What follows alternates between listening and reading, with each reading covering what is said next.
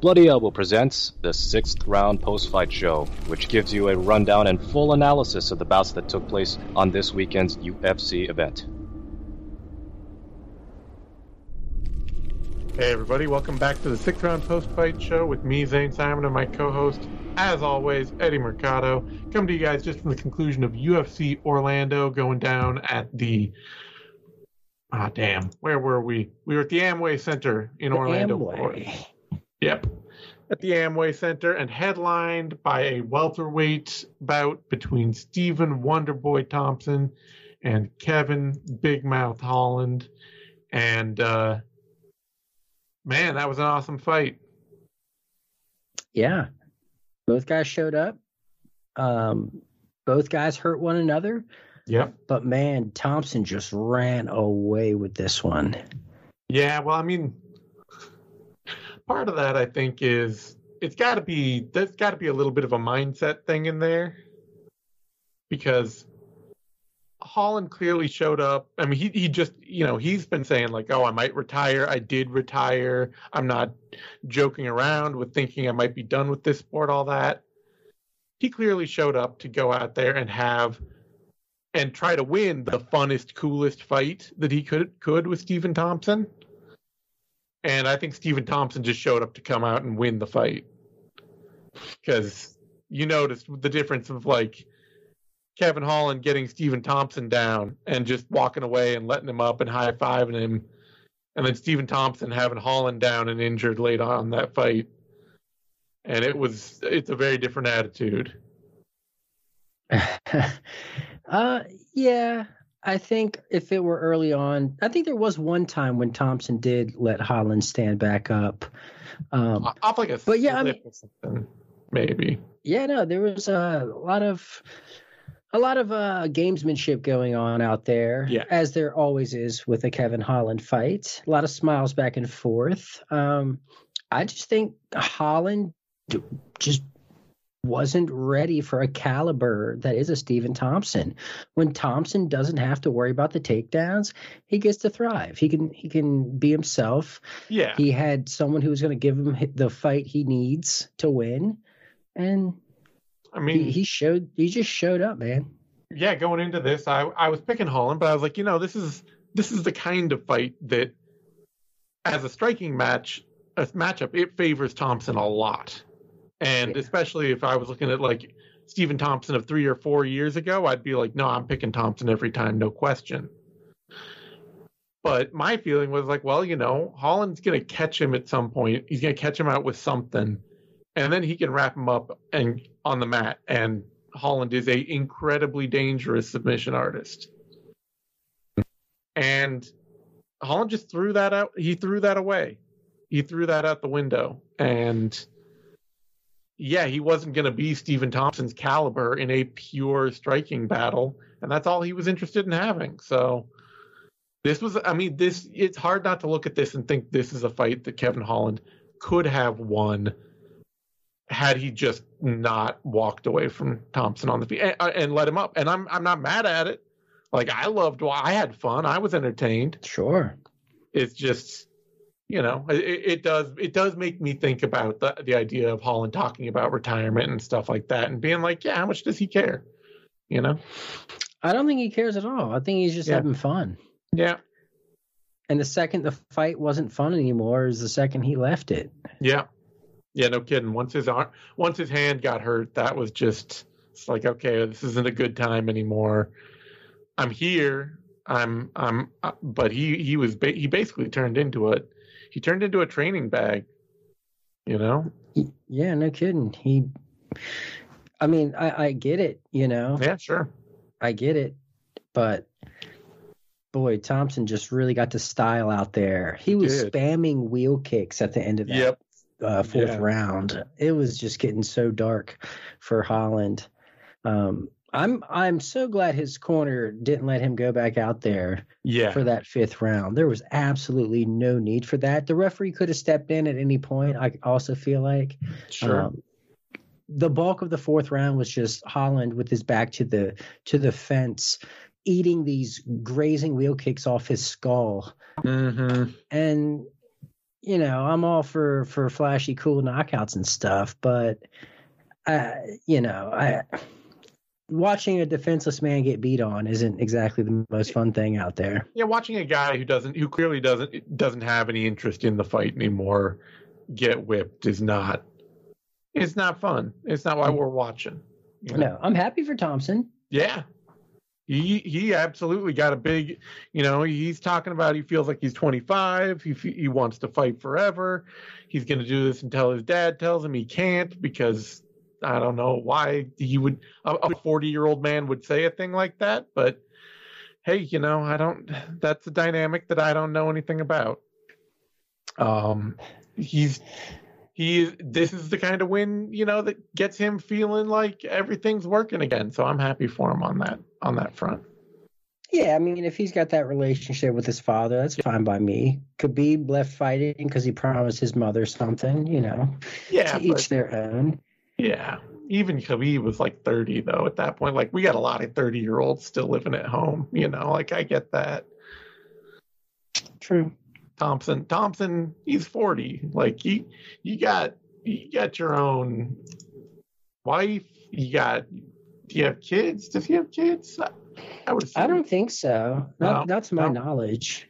No, he's married to Chris Weidman's sister, so he's got a wife. Wait, what? Is he? Yeah.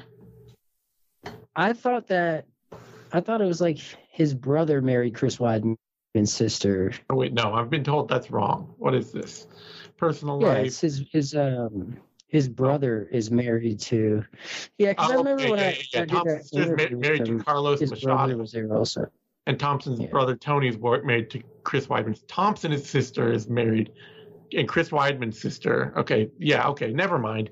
He's just a dude out there. I don't know what he's doing. Get your life together, Steven. No, but this was great for him, man. This was fantastic. He needed this, break up his little slump. Probably won't get another fight this favorable. Yeah. I don't think anybody else is going to get him to the mat and be like, I don't really feel like I need to do this. Let's go back to you striking at range and me standing there. Man, that's really unfortunate for Holland, because there were two distinct moments where he had top position early on and he could have kept it, or at least did some damage, but he was prideful and wanted to be true to his word and has that Bushido spirit, and that's all good and well. It's cool. I'm happy about it. Like, as a fan, I'm happy. I'm not out here. I didn't gamble anything on Holland, even though I picked him, so I don't have to feel like I lost out here. It's a cool thing. It's the kind of thing that makes some fighters like, cult favorites, or like, little legends in the sport of being just out there to entertain and being wild and all that. But it's not necessarily the way to make the most money out of your career. No. But, whatever. Cool fight. Cool last fight. And Thompson is now right there once again in the thick of the top 10 at the welterweight division. So, good for him, just what he needed. I don't know. Is there like a fight that makes sense for him right now then? That would be... like Kevin Holland has to have? It would probably be like a rematch situation.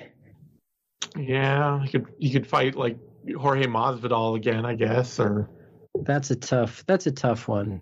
You can't get it Jorge Masvidal to fight anybody these days. Maybe he can fight the winner of either rematch Darren Till or fight Dricus Du Plessis. Up at middleweight? Go up a division? Oh, damn. I forgot about that. Yeah. I forgot about that. Maybe Till's not cutting weight no more. Yeah.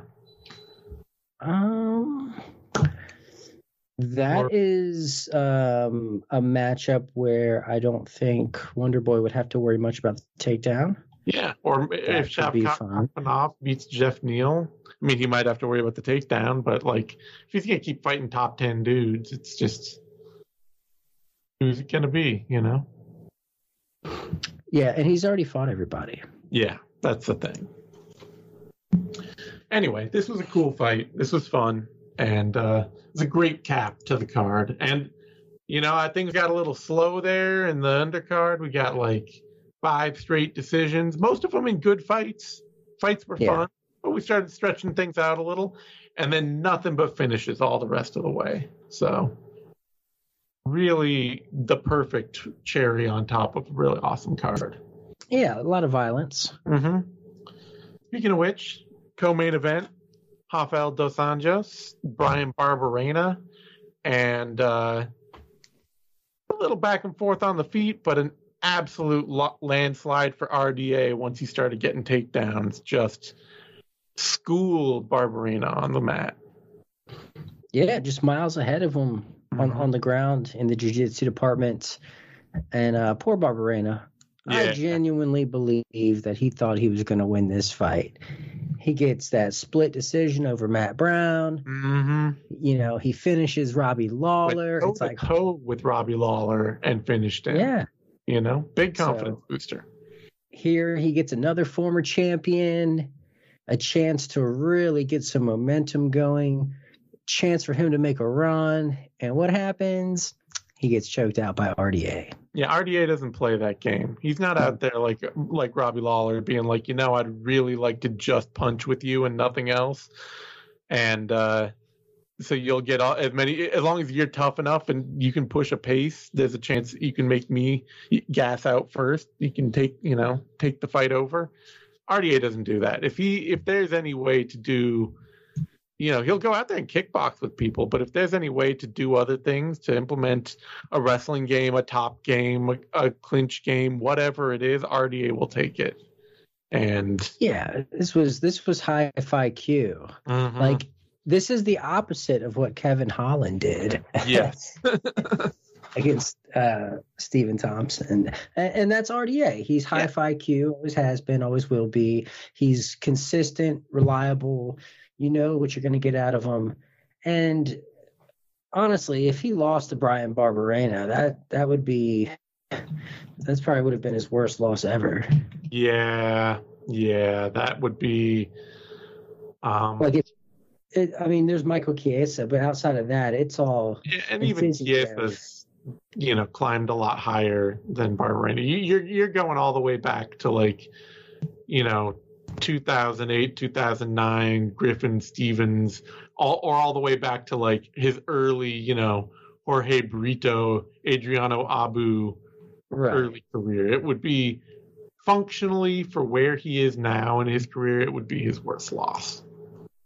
Yeah, and I like that he came out and knew where he needed to get the fight.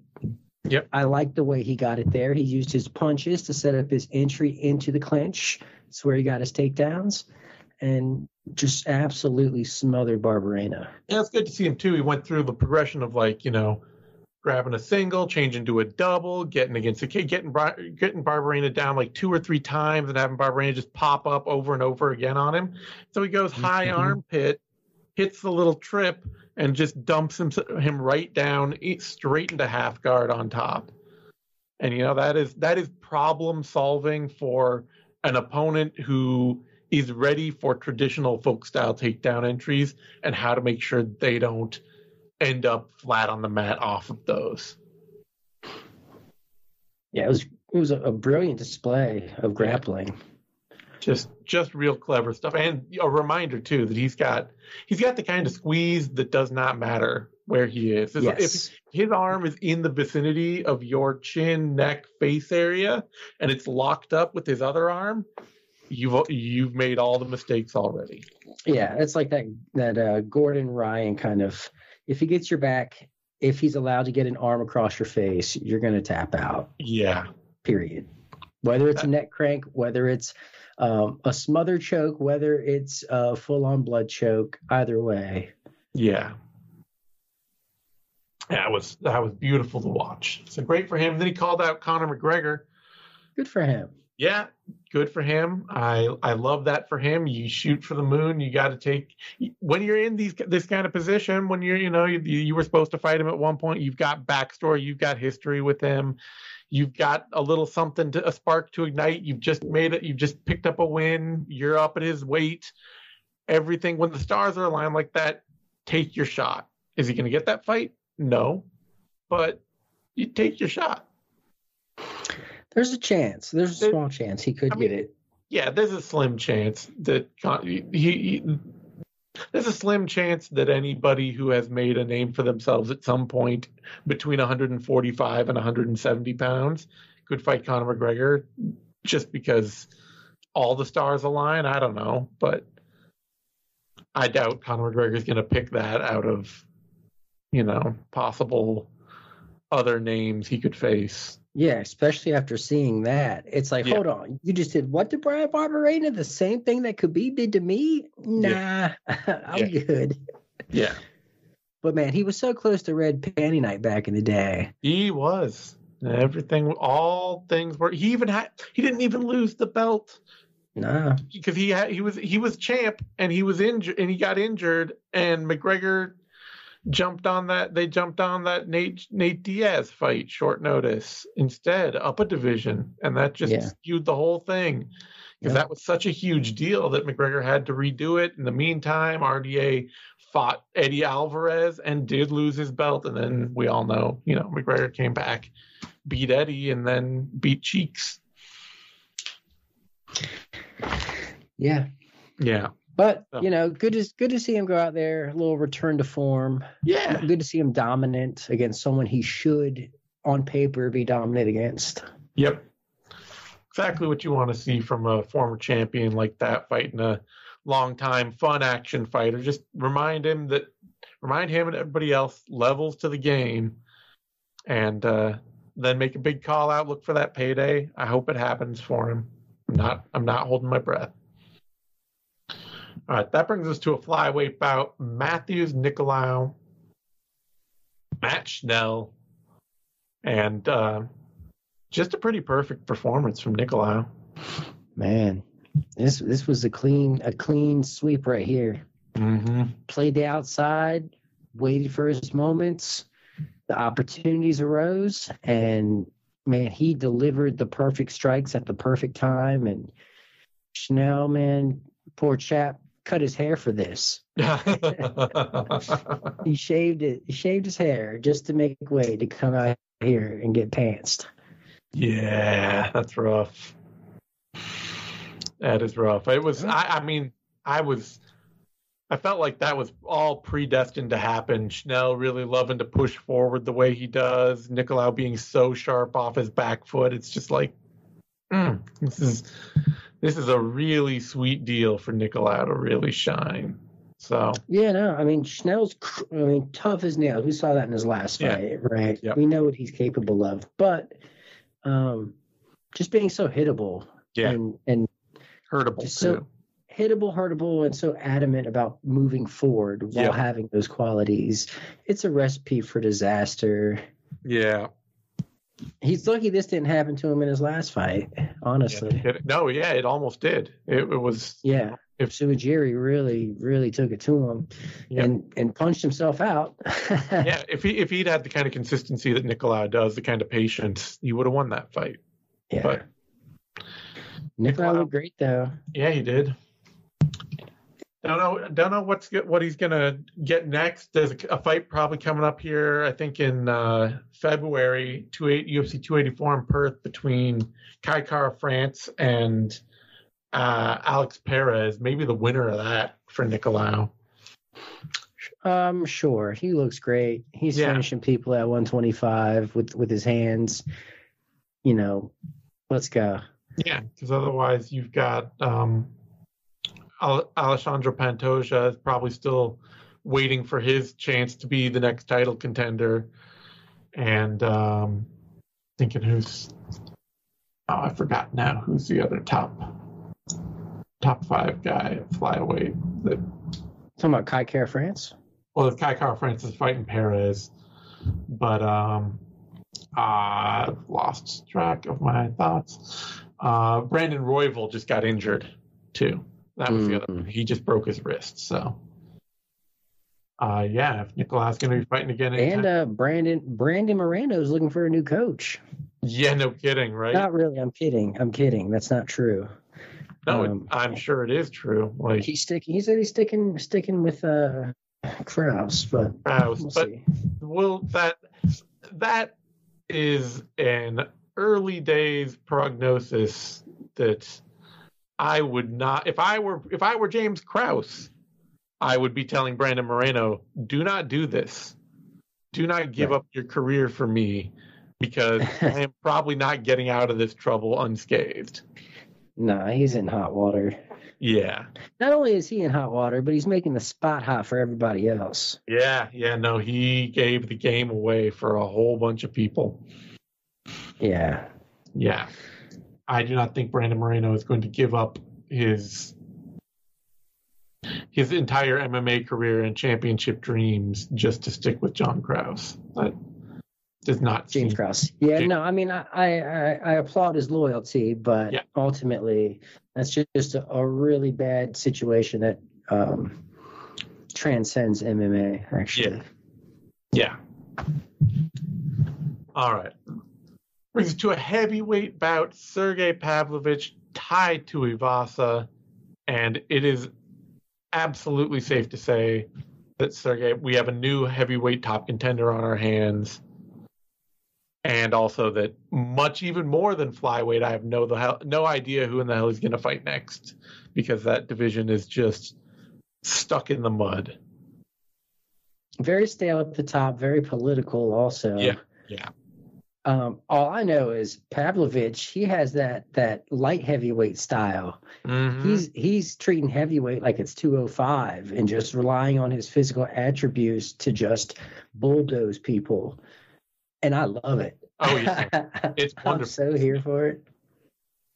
I actually thought Tai Tuivasa was going to sleep him. I thought so too. I mean, I figured Pavlovich would hurt him first because he's got like 8 inches of reach on Tuivasa. He throws 1-2s. He's got a good sense of timing early. It made sense to me that Pavlovich he'd be the guy to start the exchange, you know? And then there's a moment, it happened in the fight. The fight went exactly the way I would have saw in my mind, which was that Pavlovich is firing away. He's hurt Tuivasa, and he walks right into a huge counter. And he did. And he just ate it, and he just kept throwing. Like, yeah, you got the chin to eat that kind of bomb, and you're just going to keep throwing and even doing the smart thing, reset a little, get a little space back, because you do have this huge reach advantage. Just slide a little bit back out of range and fire a few more punches. And he just stomped a mud hole in Tai Tuivasa. No, really smart, because when you hurt Tai Tuivasa, he's going to plant his feet, bite down on his mouthpiece, and swing with everything he has. Yep. And he did just that. But Pavlovich, like you said, moved out of the way, got just far enough out of range. So Tai, almost comically whiffed at air and threw himself off balance. Yep. And then proceeded to just pummel him. Yeah. Brutal. I mean, it's rare you see a fight that ends in 50 seconds or 54 seconds in this case, sub 1 minute, that is a prolonged TKO beating that does not also feel like it was stopped early. Usually if you've got like a 50-second, the guy's still conscious, but his opponent's landing a bunch of punches, it's like you're 50 seconds into the fight. Let's find out what's going to keep happening here just a little bit. This was no question. We did not need to see another 5 seconds of that. We did not need to see another minute of that. Tai Tuivasa was getting beat. No, excellent stoppage. He did it 1 second faster than he knocked out Derek Lewis. So he's getting faster. That's a plus. And yeah, man, he's just so willing to throw himself into the fire right away, not wasting any time, not giving his opponents any kind of chance to get a game plan going. So now, maybe he needs to fight Curtis Blades or something. I'm thinking Cyril Gahn. I think Gahn is the one dude, because Blades has already been like, I'm not fighting anybody down behind me in the division at this point. I'm here on the cusp of my title shot. My next fight needs to be big. And he's in that imaginary sweepstakes for the John Jones fight. If Miocic doesn't fight, and if Ngannou can't come back to terms with the UFC, Curtis Blades is reportedly the guy that will fight John Jones. So I'm sure he's got to be waiting for that. Like, that is... Yeah. That's too big to pass up. So. True. Actually, you're right. Blades would be smart to not fight anybody behind him. Yeah. And so Cyril Gane, he's the guy that I think might actually be willing to take that fight. And it'd be fun as hell to watch. I mean, who else is there? Yeah, like, right? We just went through like several, you got Ngannou, you got Blades, you've got Miocic. They're all holding on for other things. And then you're looking at other guys, he just beat Derek Lewis. Tom Aspinall blew his leg to pieces against Curtis Blades. And you gotta, at that point, you got like Volkov hanging out back there, but hey, he's been looking swole lately. I don't know if you've seen him. Yeah. And he's been packing on some muscle and looks like shredding some fat, looking like a bodybuilder.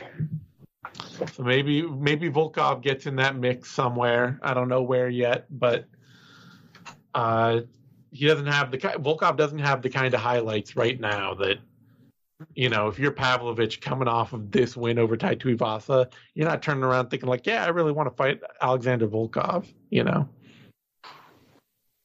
Like, that's just not a fight. Yeah, but it's just the lack of options. It is the lack of options. That's a killer. And this is prize fighting, so. Yeah.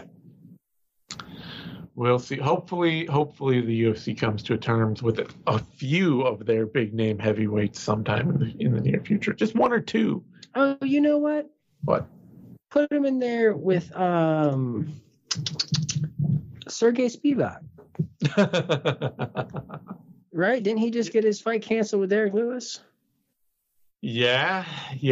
That's once again, I think if you're coming off the win over dusting Tai Tuivasa inside a round, you're not thinking, I want to fight Sergey Spivak now. That's the big fight that'll get me over. But no, he already got the fight to get him over. It's just it's a waiting game. So get the paycheck. Yeah, it's true. I mean that if you're gonna fight another ranked guy that feels like something that a fight you can win without too much trouble, Spivak might be the fight to take. And he's on a roll, so you steal that little bit of momentum, delete one other guy from the running. All right, I'll have my people contact his people, and we'll see if there you go. Yeah, I like it. All right, that brings us to a middleweight bout: Roman Dolidze, Jack Hermansson, and man, like, if you replayed this fight 100 times, I don't think you would ever get that to happen again. No. Like, I came into it, I'm like, this is a huge step up for Roman Dolidze. I know he's this wild opportunist guy who finds things and makes them happen, but Hermansson is like the anti-opportunist. You have to go out there and break him down. He's not going to make a bunch of mistakes all on his own. And you go out there, you watch this fight, and you watch it for 7 minutes.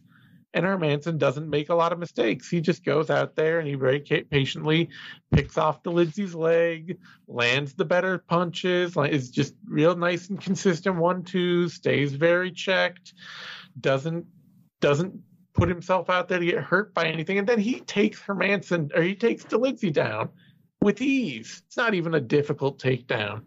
Yeah. And armbar to inverted triangle to leg lock to calf slicer to back mount in about 20 seconds. Back mount with the calf slicer. With the calf slicer.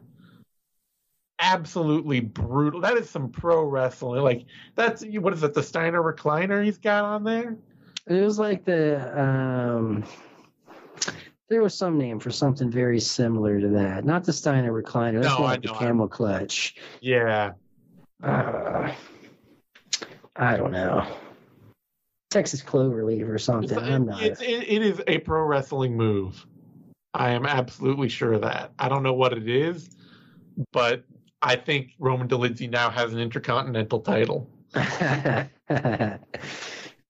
I actually picked Dolidze to win here, but I expected it to be some crazy madness on the feet, kind of like his last fight. Sure. When I saw Hermansson get on top and Dolidze instantly hit that sweep, I was like, oh shit, that is some nasty jujitsu. Like, my dude's a middleweight and he hit a sweep from guard. What? Yeah. How often do we see that? Usually it's people just working to stand up. My guy swept Jack Hermansson, who's pretty savvy on the ground. Very, yeah. I was completely blown away by his ground game. I did not expect that. I didn't see that coming. And then again, he's on the ground and starts chaining his submissions together. And man, he looks better on the ground. Oh, yeah, he's definitely a better grappler than he is a striker. He ought to start pulling guard on mother effers. Yeah, I mean, it's going to be fascinating because now he's a top 10 dude. Like, right, he is a top 10 middleweight now, and you know what? You know what fight we've got to see him in? Obviously, who's that? Andre Muniz. Ooh. Okay. Right. Sure. I know it's a small step back from Hermansson, who was higher ranked at the time, but Dolidze's still got stuff to prove up there. He could use a few more names on his resume, and that is. Yeah, I doubt he's going to catch Muniz in a calf slicer. I doubt it too, but I am here to watch him try at this point because this was fun as hell. So I saw Dolidze going for the calf slicer, and I'm like, yes, a calf slicer. Here it comes. We're going to get it. But then the submission never came. Yeah. But it didn't matter because he did something even cooler, and that's getting a TKO while having a calf slicer locked in. I've never ever seen that. I'll probably never see it again. That is probably the most undefensible otherwise position I've ever seen on the mat. Way worse than the Dagestani handcuff or the crucifix, even. Yeah, crucifix, back crucifix.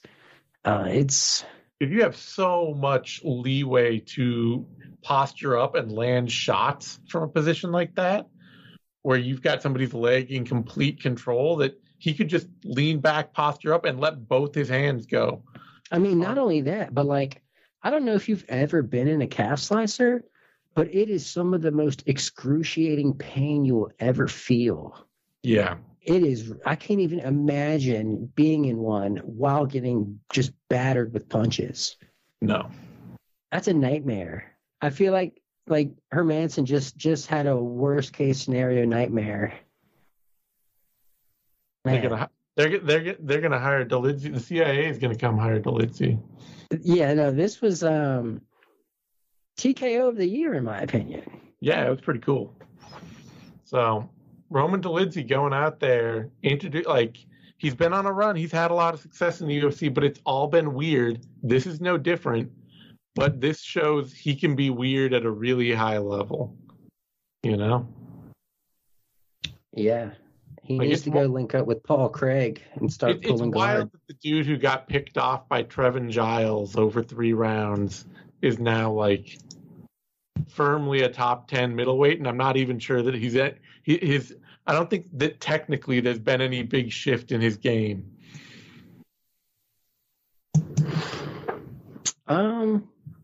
No, he's just been super aggressive, as always, and it rewards him. And now we just get to see him be super aggressive off his back with his grappling, and that's fantastic. Yeah, and this will build a reputation too. He can get some of that Charles Oliveira vibe where people just won't chase him to the mat, you know? Yeah, Paul Craig vibe. Yep. Charles Oliveira vibe. It's just cool. That was, I can't believe he was sweeping Hermansson like that. Yeah. All right. That brings us to another middleweight bout. Eric Anders, Kyle Daukaus. And yeah, boy. Yeah. Your boy, he got it done. I was looking at this. I hated picking this fight because it's like, okay, on the one hand, got Eric Anders, who can be outworked by even dudes way less athletic than him if they're just busy enough. And on the flip side, you got Kyle Daukaus, who can look really sharp and then just get absolutely hossed by better athletes, even when he's looking like the sharper, more technical guy. Who do I pick in this fight? I went with Anders. I figured, yeah, I got to go with the athleticism. And that was pretty much it. Like, Daukaus was pretty, like, looking smooth, looking sharp, picking all his shots, getting all his spots, getting all his moments. And then he just started getting clubbed. Yeah, I didn't. I picked Anders in this also, but mostly because I just didn't trust that Daukaus was recovered from his getting his face smashed in last time. Yeah, I mean, definitely the first time he got hit, it looked like he got really hit. It looked like it put a shock into him. And then getting headbutted. I think he had didn't he have surgery? Yeah, he had like 2 fractured eye sockets. Both orbitals were fractured. Yeah, Delidze smashed his face in with the knee. Yeah. And like 6 months later, he's here fighting Eric Anders. I will tell you this though, I picked Anders, but I did not expect Anders to look as good as he did. Yeah. He looked really good out there. He looked confident in his striking, and he seemed way more willing to throw more than one punch at a time. He's getting to the point that he doesn't throw himself off balance so much when he throws count. Because that was always the thing, is that he could, he would try to throw more than one punch, but after the first one, he'd get way out over his front leg, so that he was just, out in no man's land.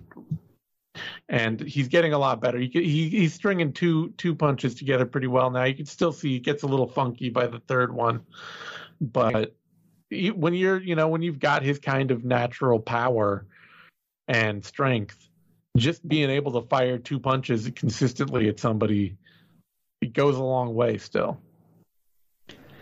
Yeah, I'm getting Chris Weidman vibes from Daukaus. I'm starting to feel like the game doesn't want him. You remember in the fight? Maybe Josh Koscheck vibes. Yeah, like in the fight, they collided and he got dropped by an accidental clash of heads. Mm-hmm. And it's just like, man, this ain't for you, player. It's just not for you. And I think it's really, like I said, when he started getting hit hard the first couple times, you could see it started to look like he was like pawing at his face and like checking, and it's that sort of like, oh man.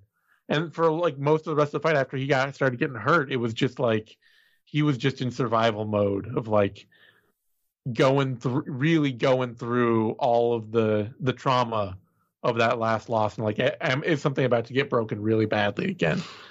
Oh yeah, I mean, I can just envision the internal monologue that he must have been having, going just, don't get finished, don't get knocked out, don't get knocked out, don't get hit, instead of thinking about the things he should be doing. Yeah, it might take. I mean, he might never recover from that. Honestly, it could take a lot of time. But when we talk about Josh Koscheck, he was a fighter who, like, 5 years after breaking his orbital against GSP, he'd get hit in the face with a really clean jab, and he would just start touching his eye reflexively for like the rest of the round. Yeah.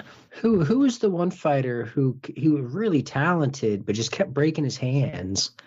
Lighter like weight. McDonald? Yeah, man. He was so talented but just kept breaking his hands. Brian Bowles too. Yeah. All right. So it's just one of those things that game just might not be for him anymore. Yeah. And on the other hand, Anders gave everybody a real good idea of exactly where he's at right now in his career by then going out after this and calling out Jamie Pickett. It's like, okay, I get you need to string some wins together, but like, what? Come on. Like, you just beat the guy who wrecked Jamie Pickett. Kyle Dalkaus threw him around the octagon. He's had like 2 fights in the UFC or 3 fights, and they've all been bad. Like, what are you calling that dude out for? Is there beef?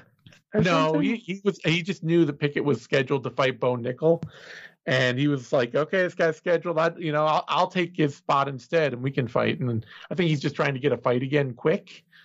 But it's just like, or he's trying to get a win again. Yeah, exactly. That's what I'm saying, is that it feels to me, it's just like, I get it. You've been through some hard stuff. You talked about afterward that he was at his lowest point heading into this fight. So this win really meant a lot to him. And it's just, he's figured out, like, maybe don't ask the UFC for the hardest opponent, or just tell the UFC, oh, I'll take you whoever you give me. Start thinking a little bit creatively about what fights you. Hey, you always say when you have your moment, call your shot, aim high. Well, sometimes maybe you need to aim low. Maybe aim low too. Hey, if he gets that fight and he gets a couple wins and it gets him back in the swing of things, then who am I? Like, there are plenty of other combat sports outside of MMA that are a little more carefully managed, where that kind of thing is absolutely the way you do it. You go out, you have a couple bad losses, they put you back on that regional circuit, they get you a few wins, they build your confidence back up, get you ready to face somebody big and tough again. Yeah, I mean, kind of hard hearing Anders say that on the mic, though, talking about his struggles. I hope he's okay. I know fighting is a really tough sport, really hard on the mind. Mm-hmm. So I really hope he's got people around him that can look out for him. All right, that brings us to a catchweight bout, a welterweight, what was supposed to be a welterweight bout, Philip Rowe, Nico Price, and this was a war. Like, as advertised, as expected. Yeah, I mean, Rowe came out, unlike his usual, Rowe came out firing. He looked hot. He was snapping 1-2s, firing clean shots, looking real crisp early in this fight. Seemed like he was just going to take it away from Nico Price. And then Price started to rally and just be a hard-nosed vet, go out there, make things happen, keep throwing, keep pressure on. Started to break down Rowe just a little bit. And then the third round comes around and you're like, momentum's there for Price. He's hurting him. He's going after him, drops him, follows him down, tries to put him away, and just absolutely gassed himself in the process. And then credit on Rowe for coming back and lighting him up, because he was, it looked like he was about out of there. He looked tired, real tired by the end of the second round of that fight. And Price was just that much more exhausted. And that tells what also this fight, especially notable to me, was this was a great example of the true value of having good technique. Because Nico Price goes out there and he just throws stuff from his elbows, from his shoulders. He's throwing hands out of his pockets. Two hands at the same time. Yeah, just janky, whatever I can make happen, connect with you, I will make connect. I will make something. Very primal. He's a very primal fighter. Yeah. And when he got tired, it was all gone. There was nothing. He doesn't have any form to keep anymore. He could barely throw anything at all. And when Rowe was tired, those slick 1-2s that he's been working on and training all that time, they were still just as slick and just as tight and just as fast. I think what's crazy is, to your point, that lack of traditional polish with Nico striking is exactly what got him in trouble in the first round. Mm-hmm. He was just wading in with, arm punches and, using his forward momentum as the power in his punches instead of generating torque. It's more along the lines of, just moving your water forward and you happen to connect with some part of your body on your opponent. And he got tagged up for it. And then, like you said, once the fatigue set in, and I don't fault Price at all for emptying the gas tank. Like, no, he needed to get the finish. Yeah, he had his moment. Yeah, he went for it. I love it. Mm-hmm. But Rowe was tough enough to, and Rowe looked huge out there too. He looked a giant. He looked so massive. Middleweight may have to be in his future. This cut did not go well, and if this is any sign of the future, how old is he? He's 32, so he's actually not that young. So, he should have his, he's got all of his, adult weight and muscle on and all that. So maybe this is just a one-time thing, but if the cut's getting harder for him at all, he's gonna have to go to middleweight. Yeah, he's pulling the Hamzat for sure. But tough fight. Good for him to grit it out. Nico's always a tough out, someone willing to go out on a shield. And what a war. And, oh, man, he missed weight, so he's not even in the running for fight of the night. I don't know if the bonuses are out yet. No.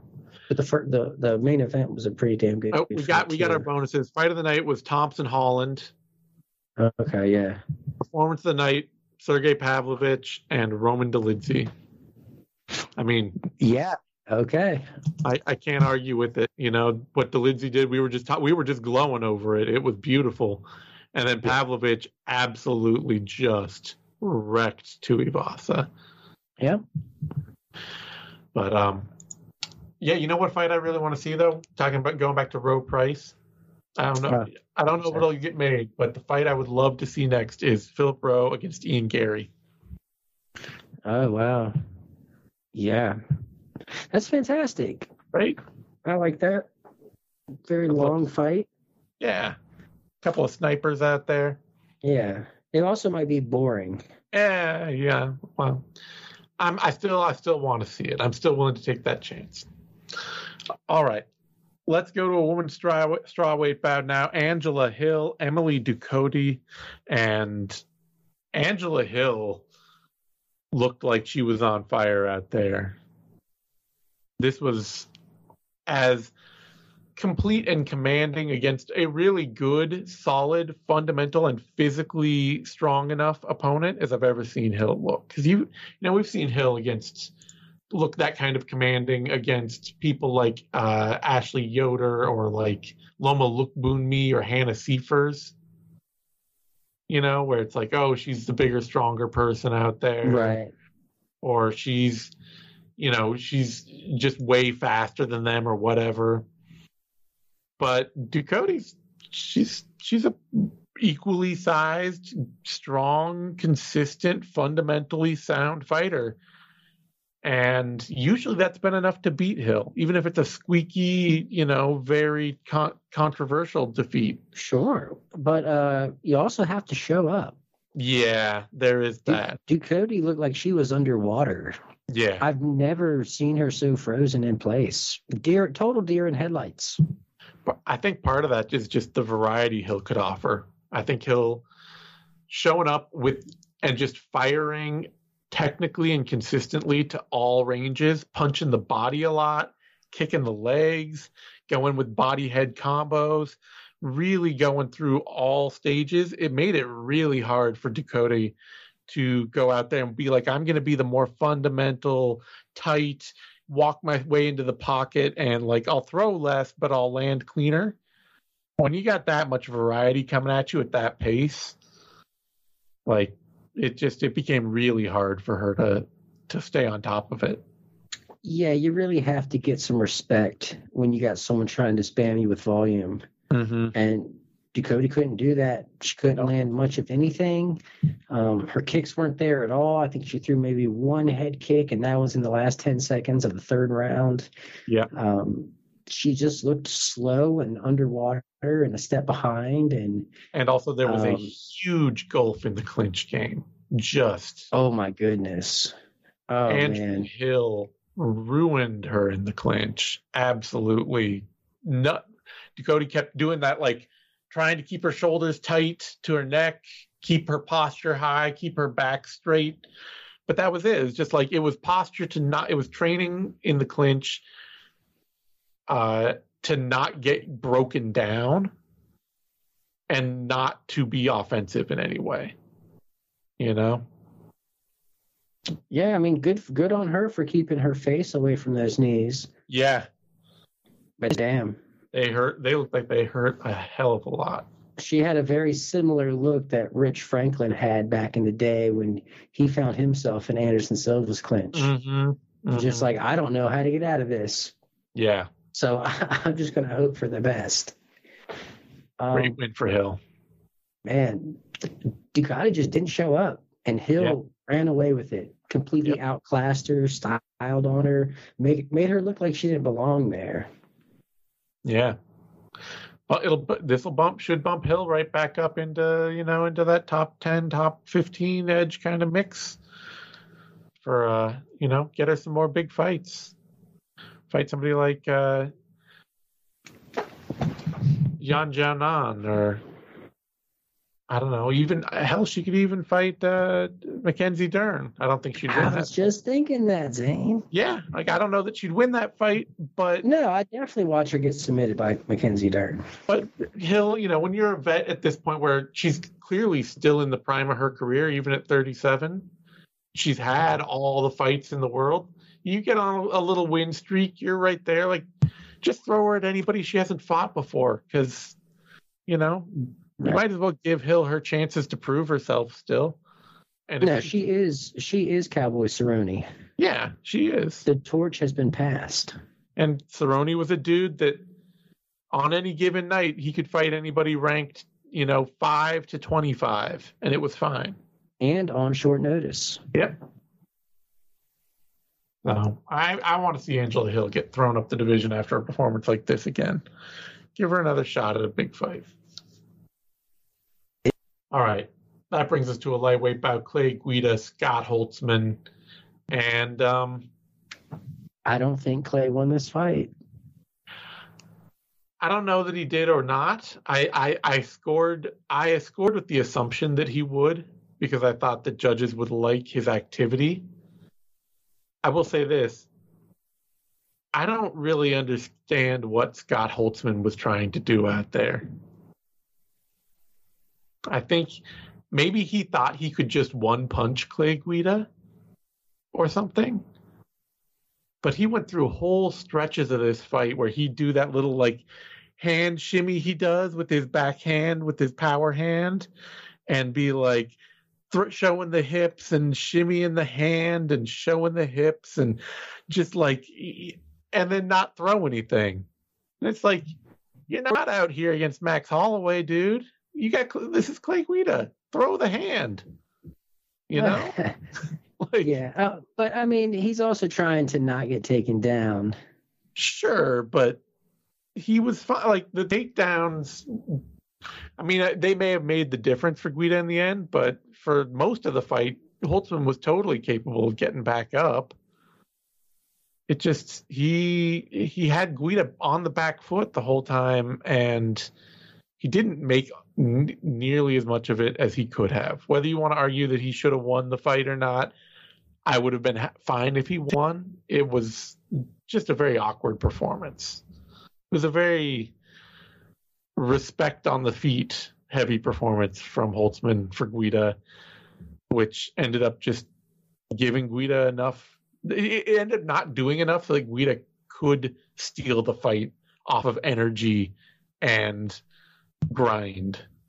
Right. But I hate when that is what steals the fight and not punches or strikes. But yeah, I mean, I guess, it was still a valiant effort in his last fight. So yeah. Good on Holtzman for calling his own shot and walking away on his own terms. Yep. Something to be said for that.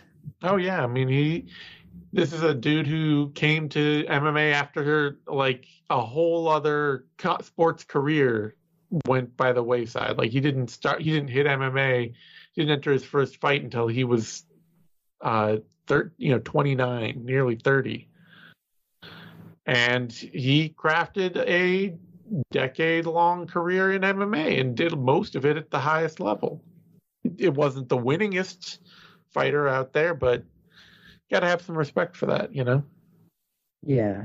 And Guida is a very respectable last opponent. Yeah, absolutely. Very hard to look good. Unless you're catching an early guillotine, it's hard to look good against Clay Guida. Like, you give Holtzman credit. His last 4 fights were Jim Miller, Beneil Dariush, Mateusz Gamrot, and Clay Guida.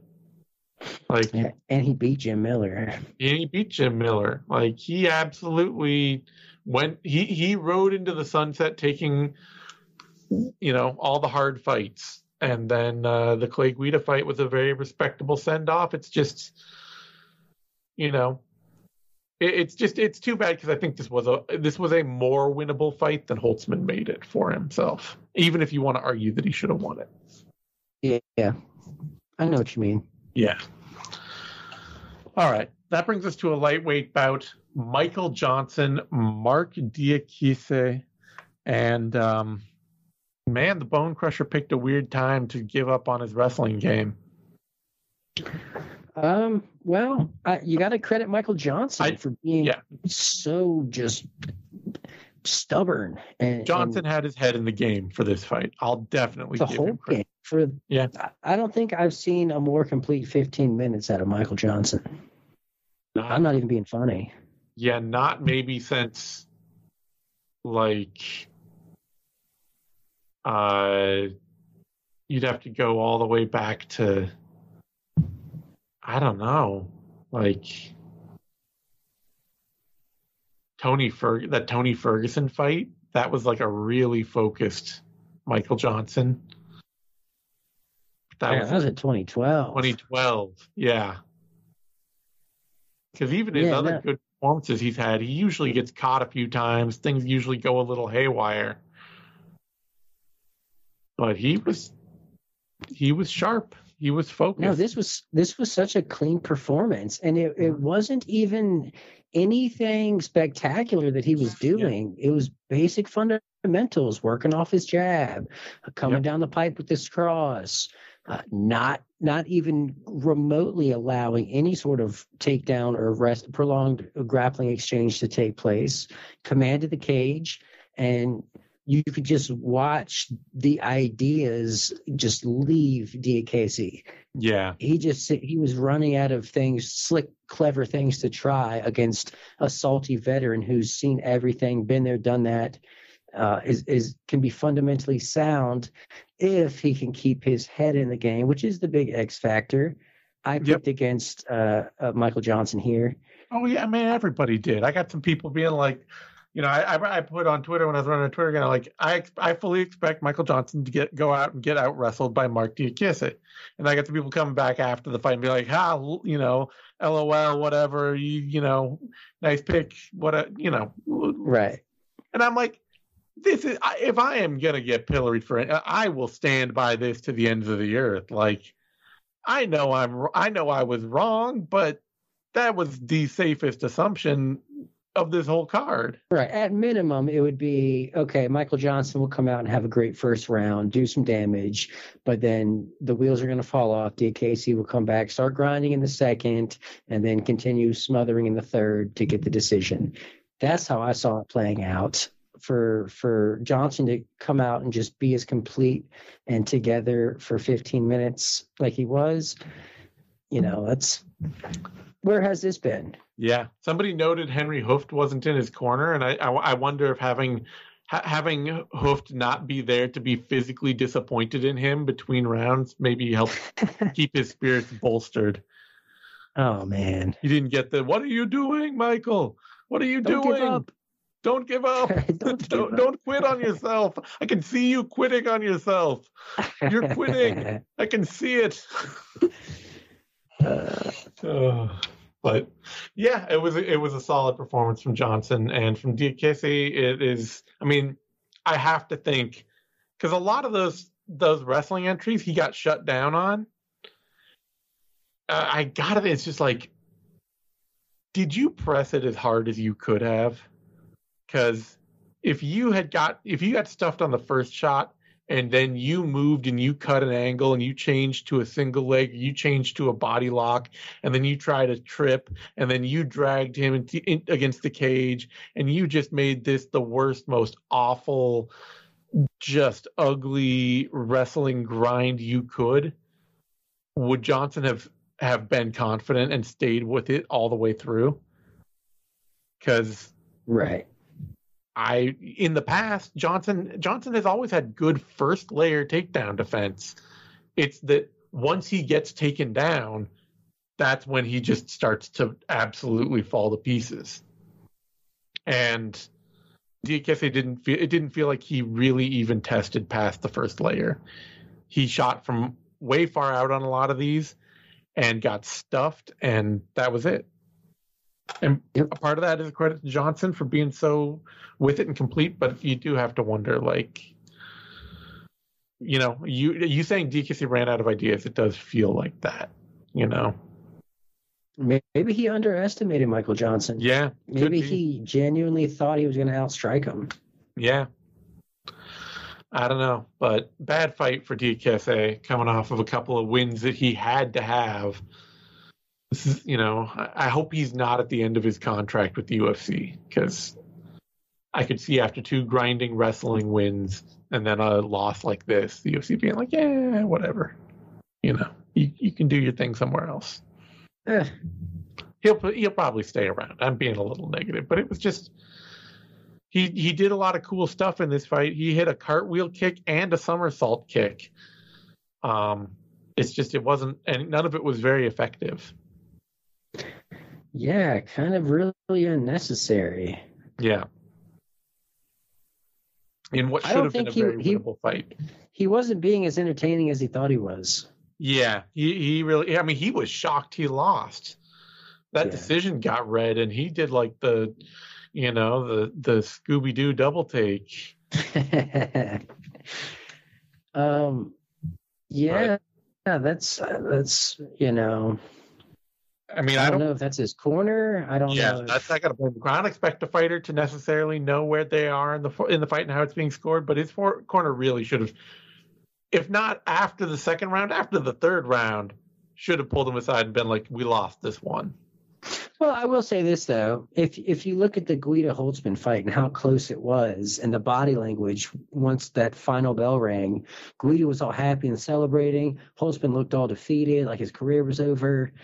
And I feel like that might weigh a little something into the judges. They can see that. They see that body language and like, that is definitely fight lore. That is MMA lore passed down through the ages. I don't know if it's true or not, but usually I think the judges are supposed to have tallied their score and turned it in when the round ends, you know, and be like, they don't get a chance to even see that body language until after all the scores already turned in. But I don't know. That might not be true. It might be a thing where, Holtzman was not helped, and well, Diakese thinking he won wasn't helped either. True. I don't know what to say. All right, let's get to a featherweight bout. Jonathan Pierce, Darren Elkins, and I mean, I get that Darren Elkins has won some fights lately, and he's won them against other scrambly grapplers like Pierce.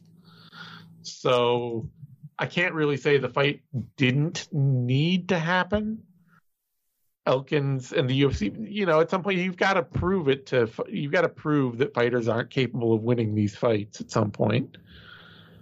But man, in hindsight, it really felt like this fight did not need to happen. No, but I think it is good to see Pierce come out and do what he's expected to do against someone like Elkins, who's going to rally late, who's tough as shit, who's going to bring the fight to you for however long it goes on. And I mean, Pierce was getting tagged. Elkins was throwing some quality strikes. The booth was talking about like, oh, how slick Pierce's defense looked. Look, he's rolling, he's slipping that shot, and every time they talk about it, he'd get clubbed by the ugliest overhand you've ever seen in your life. Yeah. He is definitely not nearly as slick a striker as he thinks he is, and he's also not a very dangerous one. So the fact that he throws all this stuff that doesn't have a lot of power on it, and it takes a lot of movement and takes a lot of energy for him, he got slower as the fight went on, and he got hit more as the fight went on. It was still all the best shots were coming from Pierce, but it was definitely a thing where he looked dominant in a way that does not necessarily make me think that if you throw him in there with Ilia Topuria tomorrow, he looks anywhere near that good. Right. Being hittable against Darren Elkins isn't the best sign. I'll say that. But not letting Darren Elkins be Darren Elkins and rally on you, I think, is a good sign. Yeah. I mean, if he's going to have real title aspirations and all that, then you go out there and you win this fight and you move on and you get a bigger, harder fight out of it because Elkins is a name and you did what you were supposed to. And whether he can win the bigger, harder fights after that, we'll see. But he's set up now to, he's like 5-1 in the UFC now. He's set up to attack the edges of the top 15 of that division. Yeah, I'm here for it. All right. Solid skill set. Yeah, it'll be interesting. It'll be interesting to see how he matches up with, guys like Sadiq Youssef and, Ilia Topuria and even, maybe Ryan Hall and guys like that. All right. That gets us to a lightweight bout. Natan Levy, Genaro Valdez, and pretty all right fight. Good fight for Levy, who, he's kind of got that weird sort of does some flashy stuff, but there's not a lot of connective pieces to it thing where you'll see him uncork a really cool wheel kick or, hit like a really cool trip or something like that or a throw. And then you also just see him back straight up and get absolutely teed off on by a couple of 1-2s or whatever. But, I think, unfortunately for Valdez, he learned a hard lesson from that fight with the what's his name that he fought last time out? Matt Frivola. Where he got clubbed by Frivola, and he came out into this fight and was like, "Oh, I got to fight cautious. Like, I can't be that guy anymore." And being the wild man probably would have gotten him further with Levy than just trying to go strike for strike with a more creative, sharper, better athlete out at range. Yeah. Levy gives me that Nordine Talib feel. Yeah. Like, he looks the part, he's got the strikes, but he's also hittable. Mm-hmm. So, interesting combination there. But he's fun. He throws a lot of flashy stuff and lets people pressure him a lot too, which is going to make it a lot of his fights interesting. Yeah, because it always seems like at any moment he's real upright, so it seems like at any moment a counter is just going to just lay him out. Yep, it's really exciting. It is not the best way for him, but definitely exciting. And he had a pretty good call out. Also, he did called out Kanye West. Oh yeah. I don't think he's going to get that fight. Yeah, probably not. All right. That brings us to a featherweight bout. Francis Marshall, Marcelo Rojo. And, I mean, this is just the value of being young out there, honestly. Because, Marshall had some, he got a takedown in there, I think. He had some good positional dominance for a bit. But a lot of the striking was just these two trading bombs. And Marshall's just the younger dude with the better chin. Better chin, faster hands. Yeah. Just fresher, just more spry. Yep. Exuberance. He's on the come up. Rojo, he's already been there, done that. He's on the downward decline. Yep. As they say. So, just different points in their careers. Yep. Good to see it. Oh, sorry. It's good to see a Kurt Pellegrino protege. Yeah, right. Here's a blast from the past. Right? No kidding. Old Batman. That's right. We gotta get a George Soteropoulos trained fighter in here now. Come on. Oh. All right. And that brings us to a women's strawweight bout. Finally, Yasmin Haragui against Estela Nunes, and Haragui looks like a real threat at strawweight. Nunes got thumped. I mean, and Nunes started great too. She is absolutely wicked straight out of the gate. First, round one opens up. She's a lot to handle. She kicks hard. She punches hard. She's fast. She's got good snap on all her strikes. She dropped Haragui right out of the gate. But after that, Haragui just bit down and kept on her and kept putting stuff together, kept hurting her, kept instigating trades and coming out ahead of them. And it's just a great fight, great prospect win to battle through adversity and show that she's not going to be, there's no point where she's going to be cowed or become cautious because the fight gets hard. Yeah, no, it was great mid-fight adjustments. The way she came out in that second round, just like a woman possessed, like she was on a mission. Yep. And just chased down Nunes with fists of fury, landing heaters, and swolled up the eye really bad of Nunes. Yeah. She had a nasty hematoma going on, and her ground and pound was savage too. So yep. a lot of takeaways here. Great fight, great win. She looks like a great prospect. Can't wait to see her next time. All right, on that note, we're going to wrap things up. You can find me on Twitter at TheZaneSimon. You can find Eddie on Twitter at TheEddieMercado. You can find both of us over at BloodyElbow.com. Give us a like, subscribe to our podcasts on the Bloody Elbow Presents Podcast Network on SoundCloud, YouTube, iTunes, Spotify, Stitcher, all those places.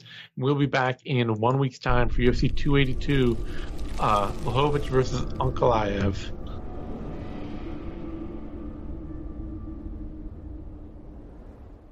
Thank you for tuning in to this Bloody Elbow Presents production. To check out more of our content, subscribe to our YouTube channel, which is titled Bloody Elbow Presents. We're also on SoundCloud, Apple Podcasts, iHeartRadio, Stitcher, Spotify, TuneIn, Overcast, Player FM, and Amazon Music.